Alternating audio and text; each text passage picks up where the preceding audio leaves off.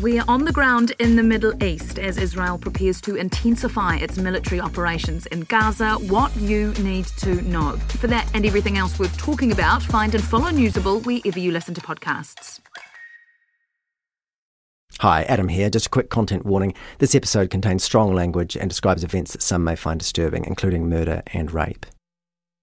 Gone Fishing, Part 4. The Forest. It's Sunday, June 1992. A middle-aged couple are taking their 2 dogs for a walk near Muriwai Golf Club on Auckland's west coast. It's a pine forest, and they're collecting cones as they go. After 3/4 of an hour, they've filled a couple of bags with cones and head back to the Land Rover. They're wading through knee-high grass in a small clearing when they realise they're walking on bones. The man assumes it's a sheep. He's come across others in the forest before. But when he looks closer, he sees a spine. He moves some grass with his boot, and there's a skull. He calls his wife over, and she agrees. The bones look human. She ties a handkerchief to a nearby sapling as a marker, and they get the dogs back to the car.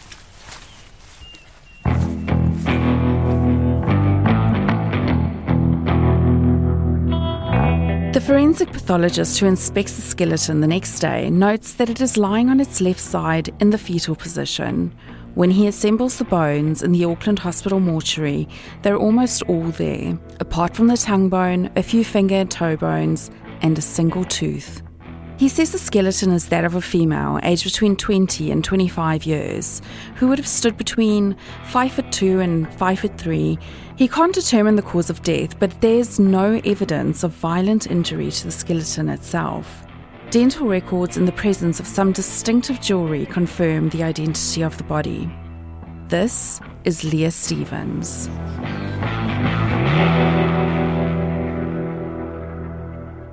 Leah Stevens went missing 3 years earlier, in August 1989.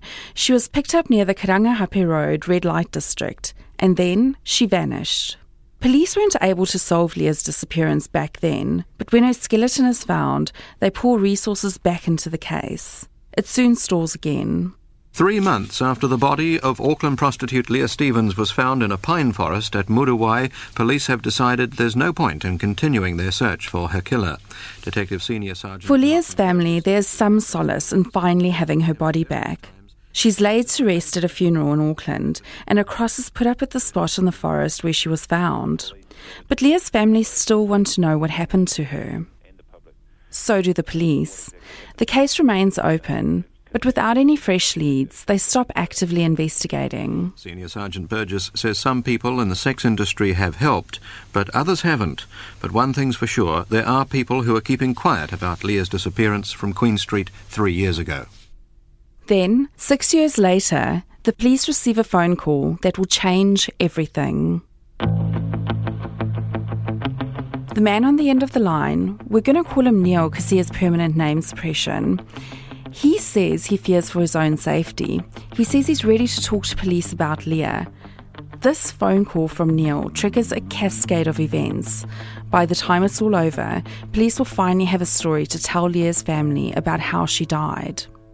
But they will also be forced to totally reconsider everything they thought they knew about the death of Dean Fuller Sands.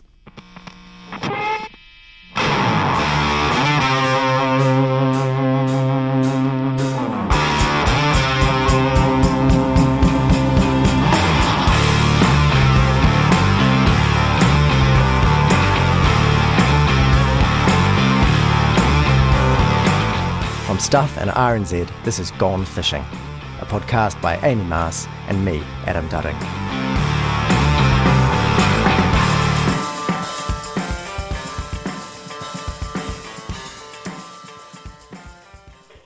Leah, I remember Leah all right. She was murdered.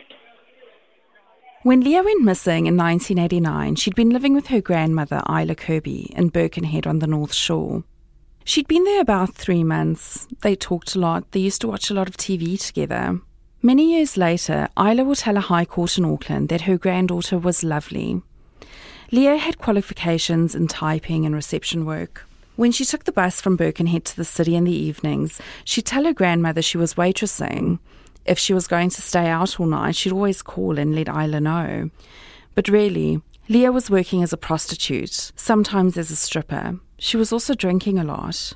On the night of Saturday, August the 26th, 1989, Leah headed for the bus around 8 p.m. She was in a good mood and wearing her white high heels. Isla said take care. That was the last time she saw her. These days, Isla lives in a retirement village, and Adam and I had planned to visit her there.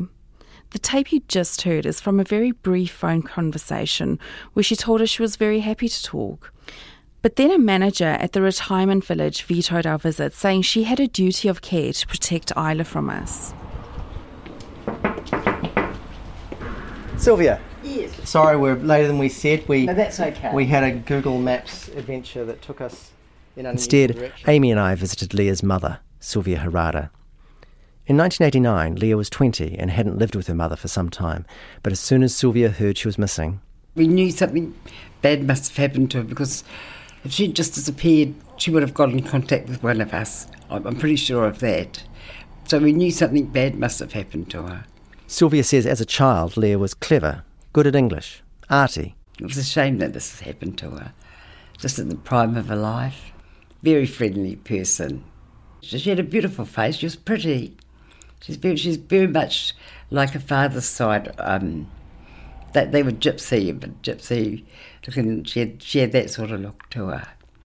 Sylvia says she hadn't known her daughter was a working girl, or that she possibly had a drink problem. Well, she wanted to be a model. She did apply for a few jobs. That's why I thought she moved to Auckland to my mother's.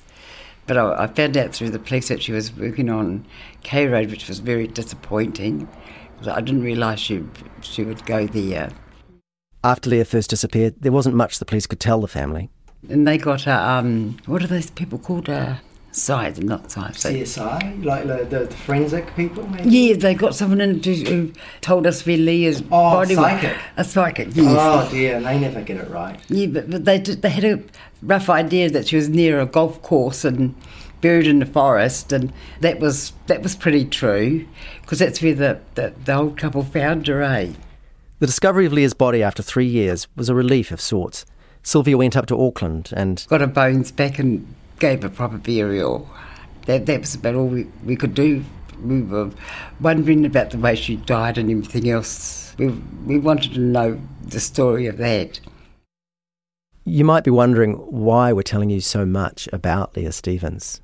Because till now, this has really been a story about the death of Dean Fuller Sands and a story about Gail Maney's insistence that she had nothing to do with it. Yeah, it'll become clear soon enough, but it is kind of complicated. So we're going to step through it carefully. We also need to jump around a little in time. So if you were planning to concentrate during any one section of this story, that time has probably come.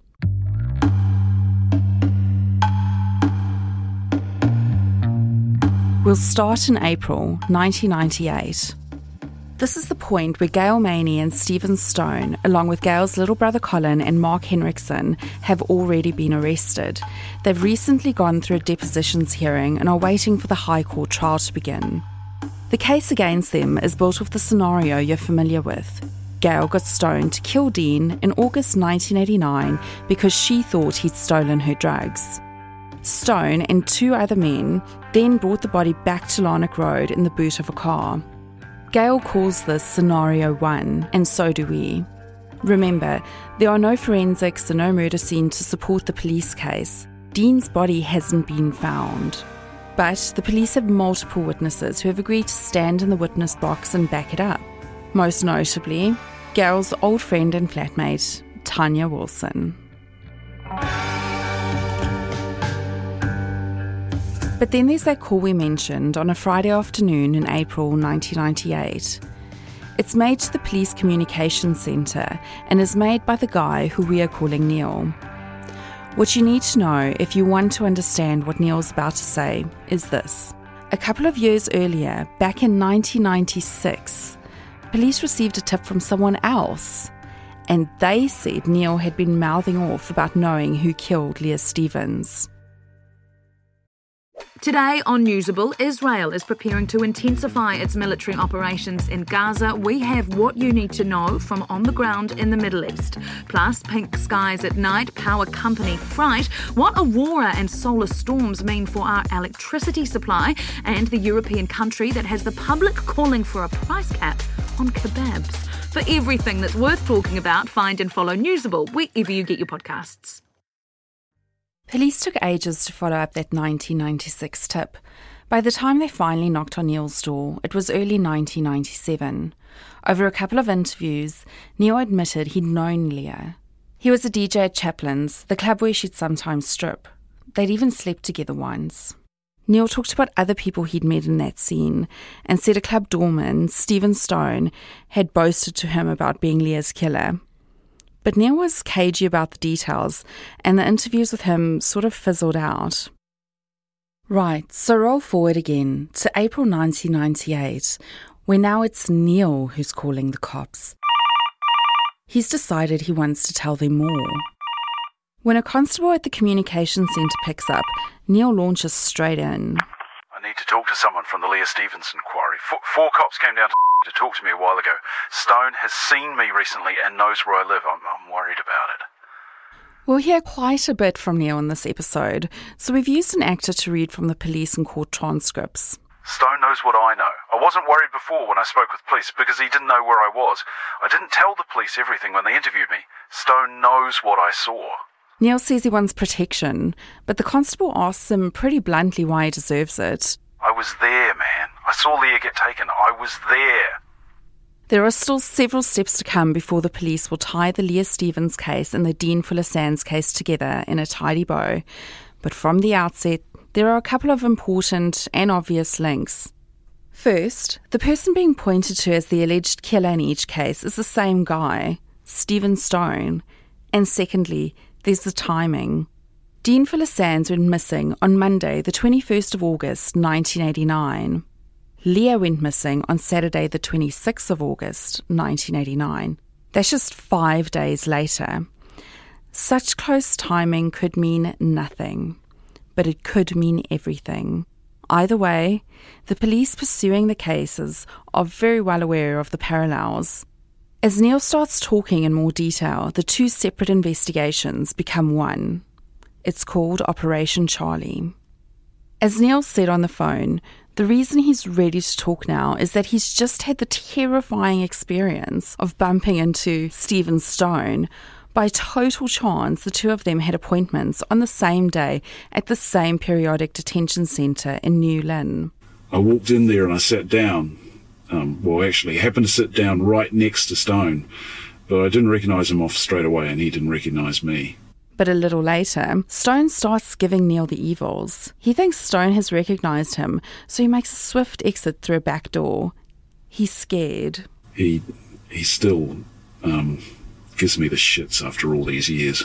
Now, motivated by that fear, he wants to tell the whole story. He tells police he was there when Stone killed Leah. He saw it happen. And if the police agree to look after him, he'll name names and show the exact locations where everything went down on the last night of Leah's life. Okay, say the police, let's hear what you've got. What Neil tells them next kind of reads like a work of fiction. When Amy asked me if I wanted to join her in reporting this story, I wasn't sure at first. Yeah, it took a little bit of work. Well, it seemed kind of complicated, and it all happened a long time ago. Also, by inclination, I'm someone who tends to presume that police and courts mostly get things right. If a bunch of people are found guilty of a murder, they most likely did it, right? Yeah, but then I showed you the documents. Yeah, and it was a stack, thousands of pages high. And from that stack, Amy pulled out a few hundred pages she thought I might find particularly interesting. And that was the transcripts of Neil's interviews and statements. And they were kind of amazing, because even if you know nothing about the case, when you read these transcripts, it's obvious that Neil is a first-class, maybe compulsive liar. Neil talks to police again and again. They drive him around Auckland and he points to the places where people he knew lived and worked or died back in 1989. So there's informal chit-chat noted in police job sheets, and there are formal interviews. If you include the two early statements that Neil made before he called back police in a panic, He makes 10 different statements about what happened to Leah Stevens. And in every statement, he tells a significantly different story. These are long interviews. They contain a crazy level of detail. Neil is asked about the underwear people were wearing 9 years ago, what cars they drove, and who sat where in the back seat. He talks about the layout of furniture and rooms, the music he played when DJing at the strip club, who he slept with, who everyone else slept with. He recalls detailed conversations. His memory seems phenomenal. Or maybe it's his imagination that's phenomenal, because again and again his interviewers catch him in a lie, and then he gives another story. So the question in my mind as I ploughed through the transcripts was this: if Neil lies all the time, how do we know that statement number 10, the one that police finally think is good enough to hand over to prosecution lawyers, is true? It's a question we'll come back to, but for now, let's look at what he says in some of those transcripts. Such a scary story. This podcast was a perfect way to go through the evidence and be completely baffled and terrified.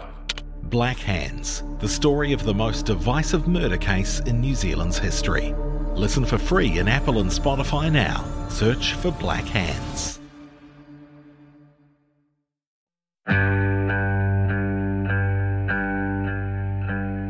Neil knew Leah and Stone because for 6 months in 1989 he was a part-time DJ at Chaplin's, a strip club in Karangahape Road, or K Road as everyone calls it.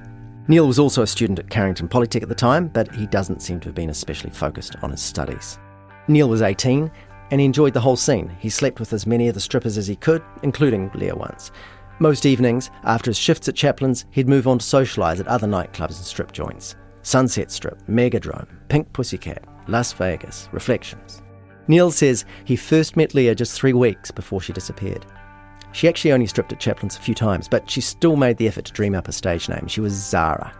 It kind of fitted with her colleagues' names. There was a Dallas, a Tiffany, a Cindy, a Sapphire. Stephen Stone was a regular customer and occasional doorman at Chaplin's. He was a thug. It was widely rumoured that he carried a gun and that he always had a flick knife to hand. Neil says he did some burglaries with Stone and also delivered drugs for him.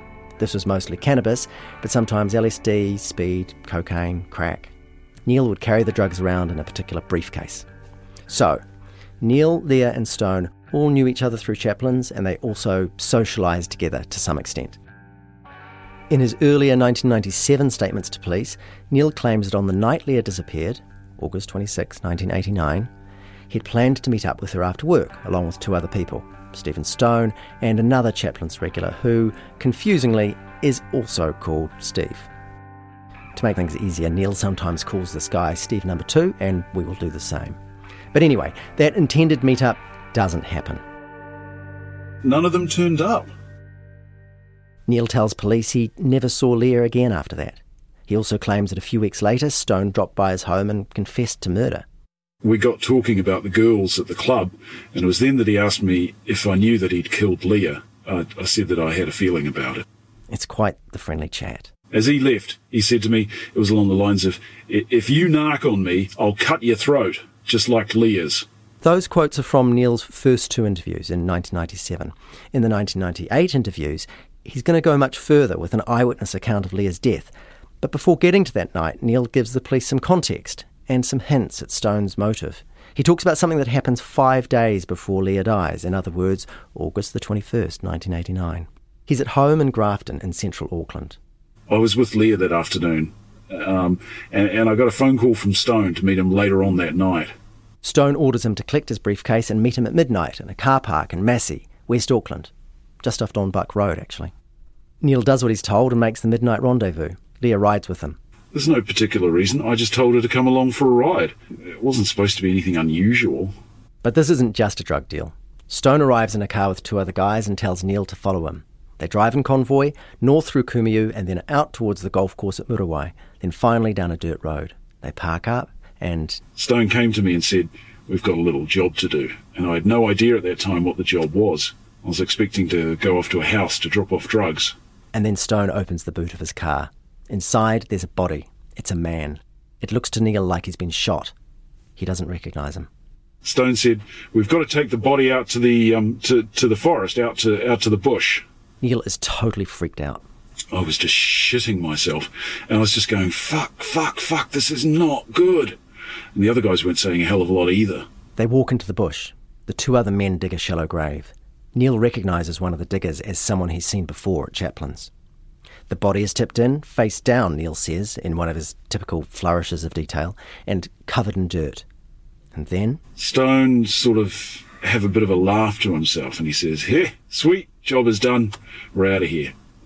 Stone was talking about some drugs being ripped off and said something about, "Nobody rips Stone off, nobody rips me off, Leah has stayed in the car while the men are burying the body. When Neil gets back to her, She was upset and crying, and she said, "Why the fuck did you bring me here?" I said, I wasn't expecting this, Everyone gets back in their cars. Stone gives Neil instructions on where to drop off the drugs. Neil makes the delivery, then takes Leah back to the city. He drops her in K Road. Outside Decca, he thinks. Decca's long gone now, but if you know K Road, that's where Ironbank is now, that giant rust-coloured building near the Queen Street Junction. Anyway, Neil then dumps his car in the Auckland Domain, the car's hot after all, and heads home. And I walked to Grafton. Where we live was not far from the Domain, and we dumped a few cars there before. That's on the Monday. Over the next few days, Neil sees both Stone and Leah at Chaplin's, but no one talks about what happened out at Muriwai. And then it's Saturday, August the 26th, 1989. Neil's wrapping up his shift at Chaplin's. He's seen Leah earlier in the evening. She came up to the DJ booth to give him some songs she wanted to strip to, but she's gone now. Stone arrives and tells Neil he needs to come with him to do a job. Neil again presumes this means a drug deal, so he grabs his little briefcase and heads out to Stone's car on K Road. Once they're in the car, though, we went down and around onto Queen Street, and he said, "We're going to pick up Leah." She was across at Reflections. Reflections is a nightclub. Stone invites Leah to get in. He called her over and she got into the car. She was looking a bit worried, As soon as Leah gets in the back, Stone turns and starts yelling at her. He was going, "You've seen the body and the bloody drugs," and all this sort of carry on. And I just sat in there, and at that stage I thought, fuck, this is just going to get worse. Stone was getting real aggro. Leah isn't saying much. She was frightened. She was looking shit scared. Things start to move fast. Stone drives down Queen Street, takes the first right onto City Road, then turns into Liverpool Street, where there's a car park. And Stone stopped the car and turned it off, and I'm just sitting there going, fuck, what's going on here? And he just had another go at Leah. He was saying she was going to talk. She's, "You're going to fucking talk, you bitch, fuck you, just get aggro with her." Stone is working himself up into a rage. He got out of the car, just opened the back door and dragged her out, and that's when he stabbed her. I don't know whether, I think he had a knife down here or something. By the time Neil gets out of the car, Leah is on the ground. Stone has stabbed her in the stomach. She was lying down, and I think he was holding her down, but she was going just this. I think she was trying to scream or something, but she wasn't making a lot of noise. And then? When I got around the back of the car, he sort of, with the knife, sort of cut her throat, basically. Neil does nothing to stop Stone. And I'm just standing around going, fuck, this is twice in 1 week. I'm not having a good week. He'd like to run, but I'm shit scared. Stone had the gun with him. He could have just turned around and shot me. Fuck, I'm still to this day terrified of that prick. Stone's still in a fury. He was just walking around the back of the car in a temper. Then he just said, "Pick her up." He just points to her. He said, "Pick her up." And he opened the boot. I grabbed the bottom half and put her in the car, and he grabbed the top half. There was some blood on me, not a lot. For some reason, Stone removes all of Leah's clothes once she's in the boot. Neil doesn't know why. He was going psycho. He'd lost it. Completely lost it. And that's one of the reasons why I didn't make a run for it. Leah isn't moving and she isn't making any sound, but for some reason I still got the impression that she wasn't dead. They get back in the car and make the short drive to a house in Buchanan Street in Kingsland. There, Stone and Neil wash off the blood. Stone chats to some people who are in the lounge drinking and smoking dope. Then the two of them drive out to Muriwai with Leah in the boot. Stone and Neil carry Leah's body a little way into the bush and drop her on the ground, unburied. They get back in the car, deliver some drugs somewhere, and drive back to the city and go to a nightclub where Neil drinks until he is very, very drunk. That's the version Neil tells police on April the 24th, 1998. But a few interviews later, on May 13, Neil has a dramatically different account. Remember the Chaplin's regular who Neil called Steve Number 2? Well, Now it seems that when Neil and Leah made their midnight rendezvous with Stone on Monday night with the briefcase, Steve number 2 is in the car with them. So he sees the body in a boot just like them and is involved in the burial in Muriwai Forest. And Steve number 2 is also in the car when Stone picks up Leah from Queen Street the following Saturday and kills her. Neil gives a statement that tells the whole horrible story again. Just like last time, Stone calls Leah over to the car, yells accusations at her in the back seat and stabs her to death in the Liverpool Street car park. In this version, all 3 men put her in the boot, drive to the Buchanan Street address to clean up, say hi to the dope smokers in the lounge, then take Leah's body out to Muriwai. And in the forest, according to Neil, things get really hairy. Steve number 2 freaks out as they're carrying Leah into the bush. He dropped the shovel and he said, "Nah, I can't do this." He said, "No fucking way." That's when we dropped Leah, just dropped on the ground. Next minute, Steve number 2 is doing a runner through the trees. Stone said, "Grab the shovel, we're going to get the prick." And that's when Stone, pulled out the gun that he had in his holster and started chasing after Steve. And I picked up the shovel and started running after them. After some bumbling through the undergrowth, Stone shoots Steve number 2 and he falls. Neil hits the downed man on the head with a shovel. I just sort of went, my arm wasn't up, it sort of swung like that and just hit him on the head because he was screaming and yelling, "Don't shoot, don't kill me." At this point, the police interviewer asks Neil what he was hoping to achieve by hitting a badly wounded man with a shovel. Shut him up, I guess. I've been in fights with other people. It's just when you're in a fight with other people and you tell people how to fight, you and me, you usually get in and put a boot in as well. I've done that. Anyway, Stone shoots Steve number 2 a few more times, he dies, and Neil buries him. This statement, which is Neil's 7th, is made on the 18th of May 1998. But Statement 8, which comes along the very next day, has some brand new variants. In this version, Steve number 2 is still there to witness Monday's burial of a stranger out at Muriwai. And once again, he's in the car on Saturday when Stone picks up Leah outside Reflections. But from there, things go rather differently. In the Liverpool Street car park, Stone doesn't stab Leah. Instead, he, Neil and Steve number 2 punch and kick her. And then Stone got some tape out and I was just sort of holding her arms. And he taped up her hands and he taped up her legs, put some tape around her mouth. They drive to the usual house in Buchanan Street, Kingsland, but this time Leah is still alive. She remains in the boot, taped up. The men pop in to socialise with the dope smokers, and then after 20 minutes or so, it's off to Muriwai. There, the men drag Leah from the boot and Stone orders the other 2 to help him tear off her clothes. Stone said to us when we were taking her out, "We're going to rape this bitch, fix her up good." So I just went along with it. That's what he told us to do. And then we started dragging her off into the trees. Stone orders Neil to rape Leah, so he does. Then Stone rapes her. And then Steve number 2 does a runner, just like in the previous statement. I said, "Look, he's making a run, he's running off, And Stone got off. He pulled his pants back up and he said, "Fuck, grab that shovel," and we go after him and fix that as well. As before, Stone shoots Steve number 2, Neil hits him with the shovel, Stone shoots him again, and then they bury him. They head back through the bush looking for Leah. She's still lying on the ground where she was raped. Curiously, given how much of the story has changed, the moment of Leah's death is quite consistent with Neil's earlier accounts. Stone pulls out a knife, stabs her in the stomach, and then cuts her throat. They leave her where she is. Stone and Neil collect Leah's clothes and the tape that had been used to bind and gag her. We put the shovel in the car and the boot, and the clothes were put in the boot, and we drove back to town. An incredible podcast, brilliantly put together and narrated.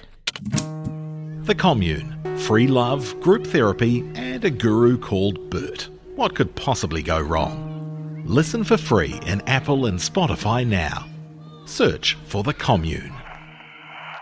We're almost there with Neil's kaleidoscopic statements, but there are still a few big changes to come. The most dramatic, and this would almost be funny if the circumstances weren't so appalling, is the fate of Steve number 2. Early on, Neil gives police some details about Steve number 2, his height, his build, his age, the addresses of some places where he worked in 1989. And even while Neil is painting dramatic scenes of this third murder, police go back and look through the old Leah Stevens investigation files. There, they find someone who perfectly matches Neil's description of Steve number 2. They make some calls, and what they learn punches a giant hole in Neil's account. Firstly, the man's name isn't Steve, and to this day it remains a total mystery why Neil made such a stupid choice of fake name. We can't actually tell you the real name because it's permanently suppressed, but for convenience, we're going to call this guy Martin from now on. So got that? Steve number 2 is now Martin. But secondly, and more importantly, Martin isn't dead.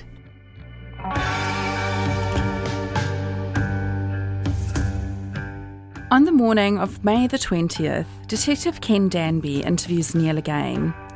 They're working towards what will become statement number 9. Yesterday's story isn't the truth yet, is it? Says Danby. That's what happened, says Neil. Then can you explain how Steve, who was killed in the forest, is alive and well and talking to us last night? Neil folds immediately. Look, he says, what I said was all made up. Neil starts again. Statement number 9 contains echoes of his earlier versions, but much has changed, and not just the resurrection of Steve 2, aka Martin. Neil now says that when he drives out to West Auckland on the Monday night to meet Stone, Martin is with him in the car, but Leah isn't. In other words, in this version, Leah never sees a body in the boot, which means Stone's quite plausible motive for killing Leah, so she doesn't narc about the body, no longer exists. Luckily, Neil has another motive ready. He says he'd skimmed some of Stone's drugs from the briefcase, and when Stone asked him about a missing kilo of cannabis, Neil said he'd seen Leah stealing it. Stone is enraged. So here's how the 9th version of Saturday Night plays out.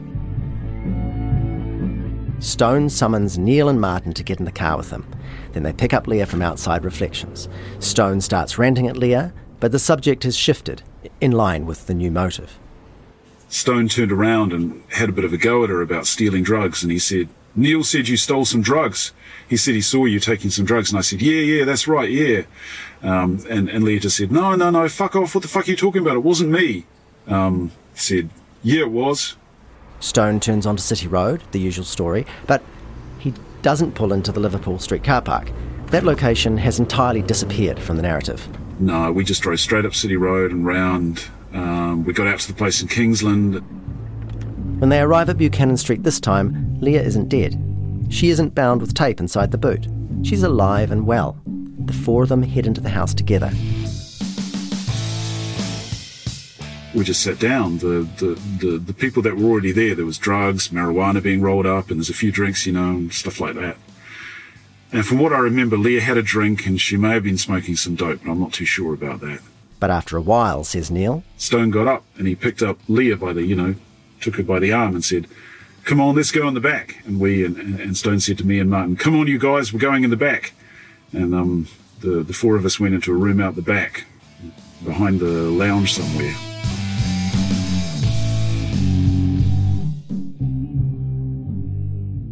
And in this version, it's only here, in the bedroom of a flat in Kingsland, with a small party going on in the lounge, that Stone finally attacks Leah. When he throws her on the bed, Neil isn't too worried at first. Stone was going to give her a hiding for stealing the drugs, and okay, I wasn't too worried about that. At the time I thought, well, to be perfectly honest, I thought better her than me, I was looking after myself. I thought, if she gets the hiding, so, it's better than me getting one. It doesn't stop at a hiding. Stone punches Leah. Her clothes are torn off. Stone holds down her arms and tells Neil to rape her, and Neil does. Then Stone rapes her, strangling her at the same time. Then Stone tells Martin to rape her, and Martin takes his pants down and lies on top of her, but his heart doesn't seem to be in it. And then Stone pulls out a hunting knife. He stabs Leah in the stomach a couple of times, and then he grabs the back of her head and cuts her throat.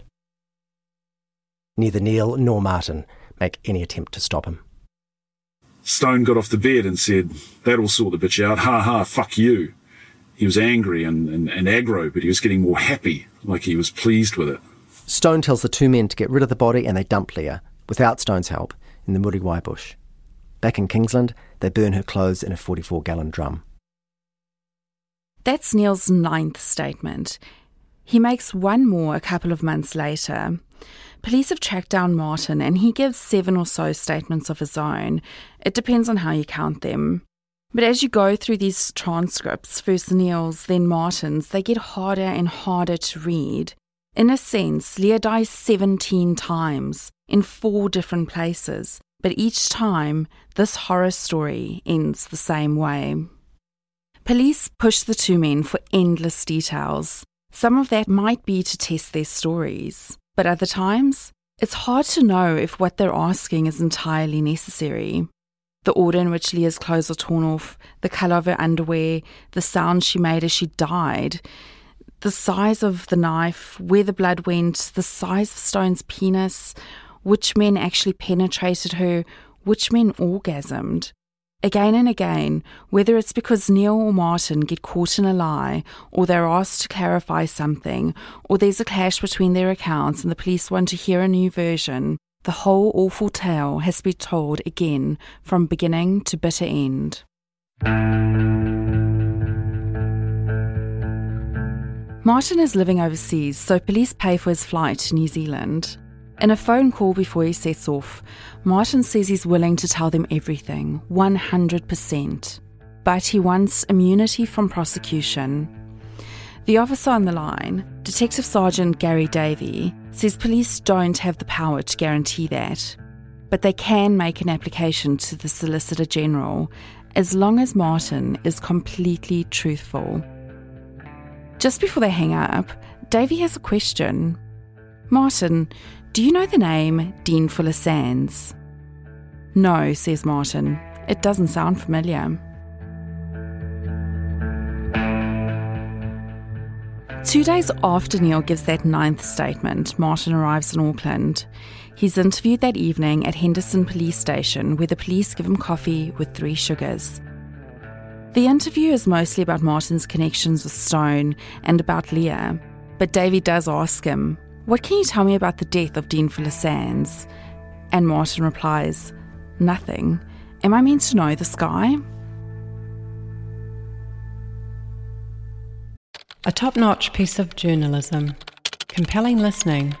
White silence. An airliner takes off from Auckland Airport on a sightseeing trip to Antarctica. A few hours later, all 257 people on board are dead. Listen for free in Apple and Spotify now. Search for White Silence. Very interesting. Sad that so many can be influenced by one little bastard. The Commune. Free love, group therapy, and a guru called Bert. What could possibly go wrong? Listen for free in Apple and Spotify now. Search for The Commune. Over the next few days, Martin is driven around by police and interviewed repeatedly. He points out the place on K Road where Chaplin's used to be, reflections at the top of Queen Street, a house in Buchanan Street, a dirt road in Muriwai. He takes police to places where he did some burglaries with Stone and Neil, and also to a house in Larnock Road, where he says some of the stolen gear was stored. Twice, when he seems to be holding back, police play him sections of the video of Neil's 9th statement. Neil clearly places Martin in the room when Leah Stevens dies at Buchanan Street. At times, Martin's version matches Neil's, but often it doesn't, and just like Neil, Martin keeps changing his story with each new statement.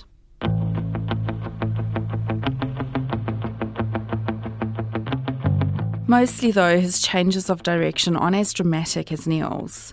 He doesn't seem to take the same pleasure in inventing melodramatic scenes complete with imagined dialogue, but he still lies. For a long while, he denies having seen Leah die, and then he says he did. He agrees she dies in a bedroom, but twice changes his mind about the address. He says Leah's body was dumped at Piha, but later says it was Muriwai. But the really important variation in Martin's story comes on a Sunday afternoon, 2 days after his return to Auckland. By now, Martin has already told police a lot about Leah's death, but he hasn't had anything to say about what happened earlier that week and Neil's claim that they both buried a man's body. That Sunday, May the 24th, 1998, just before noon, Detective Sergeant Gary Davey picks Martin up from his parents' house. They head to Henderson Police Station and he takes Martin to the lounge. Davey reads Martin his rights as usual and asks him to read through the earlier notes and statements so he can make any comments or corrections. Another officer, Detective Danby, is also present. The sequence of what happens next is important, so we've got an actor to read it directly from Davey's job sheet from the day. 12:50. Detective Danby and I leave the room. Brief Detective Senior Sergeant Franklin. 1300. Detective Senior Sergeant Franklin speaks to Martin alone. 13:30.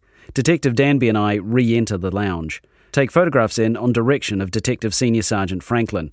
Martin immediately identified Dean Fuller-Sands' photograph from the set. Get that? Half an hour where Mark Franklin is talking to Martin alone in a room with no video running. Later on, this undocumented half hour will become very important. During the trial, Franklin will be aggressively cross-examined about what went on between him and Martin. He'll be accused of having fed Martin information to match a predetermined police theory. He'll be accused of having threatened Martin. And naturally enough, we've also asked Franklin what went on in that room.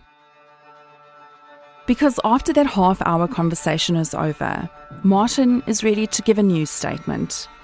Contrary to everything he said up till this point, he now suddenly says he knew Dean Fuller-Sands. In fact, he knew him pretty well. He says he's ready to tell police exactly how and where Dean Fuller-Sands died. He's ready to confess that he was right there when it happened. And he says he even knows the names of some of the 8 people who stood there and watched it happen. He says one of them was Gail Maney.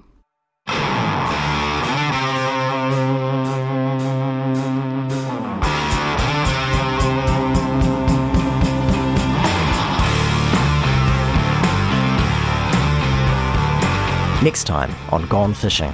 I held the gun in my hand. I pointed it at Dean and I hesitated.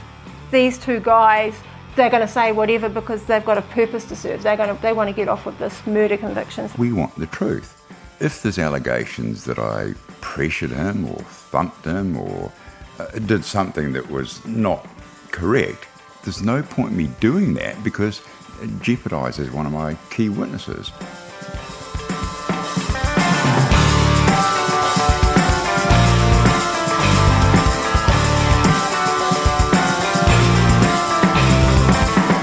Gone Fishing is a joint production from Stuff and RNZ, written, presented and produced by Amy Mars and me, Adam Dudding.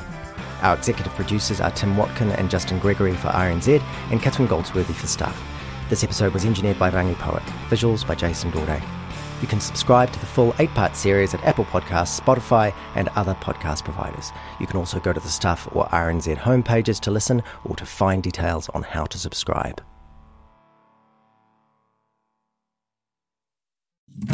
Free love, group therapy, and a guru called Bert. What could possibly go wrong? The Commune. Listen for free in Apple and Spotify now. Search for The Commune. An airliner takes off from Auckland Airport on a sightseeing trip to Antarctica. A few hours later, all 257 people on board are dead. White Silence. Listen for free in Apple and Spotify now. Search for White Silence.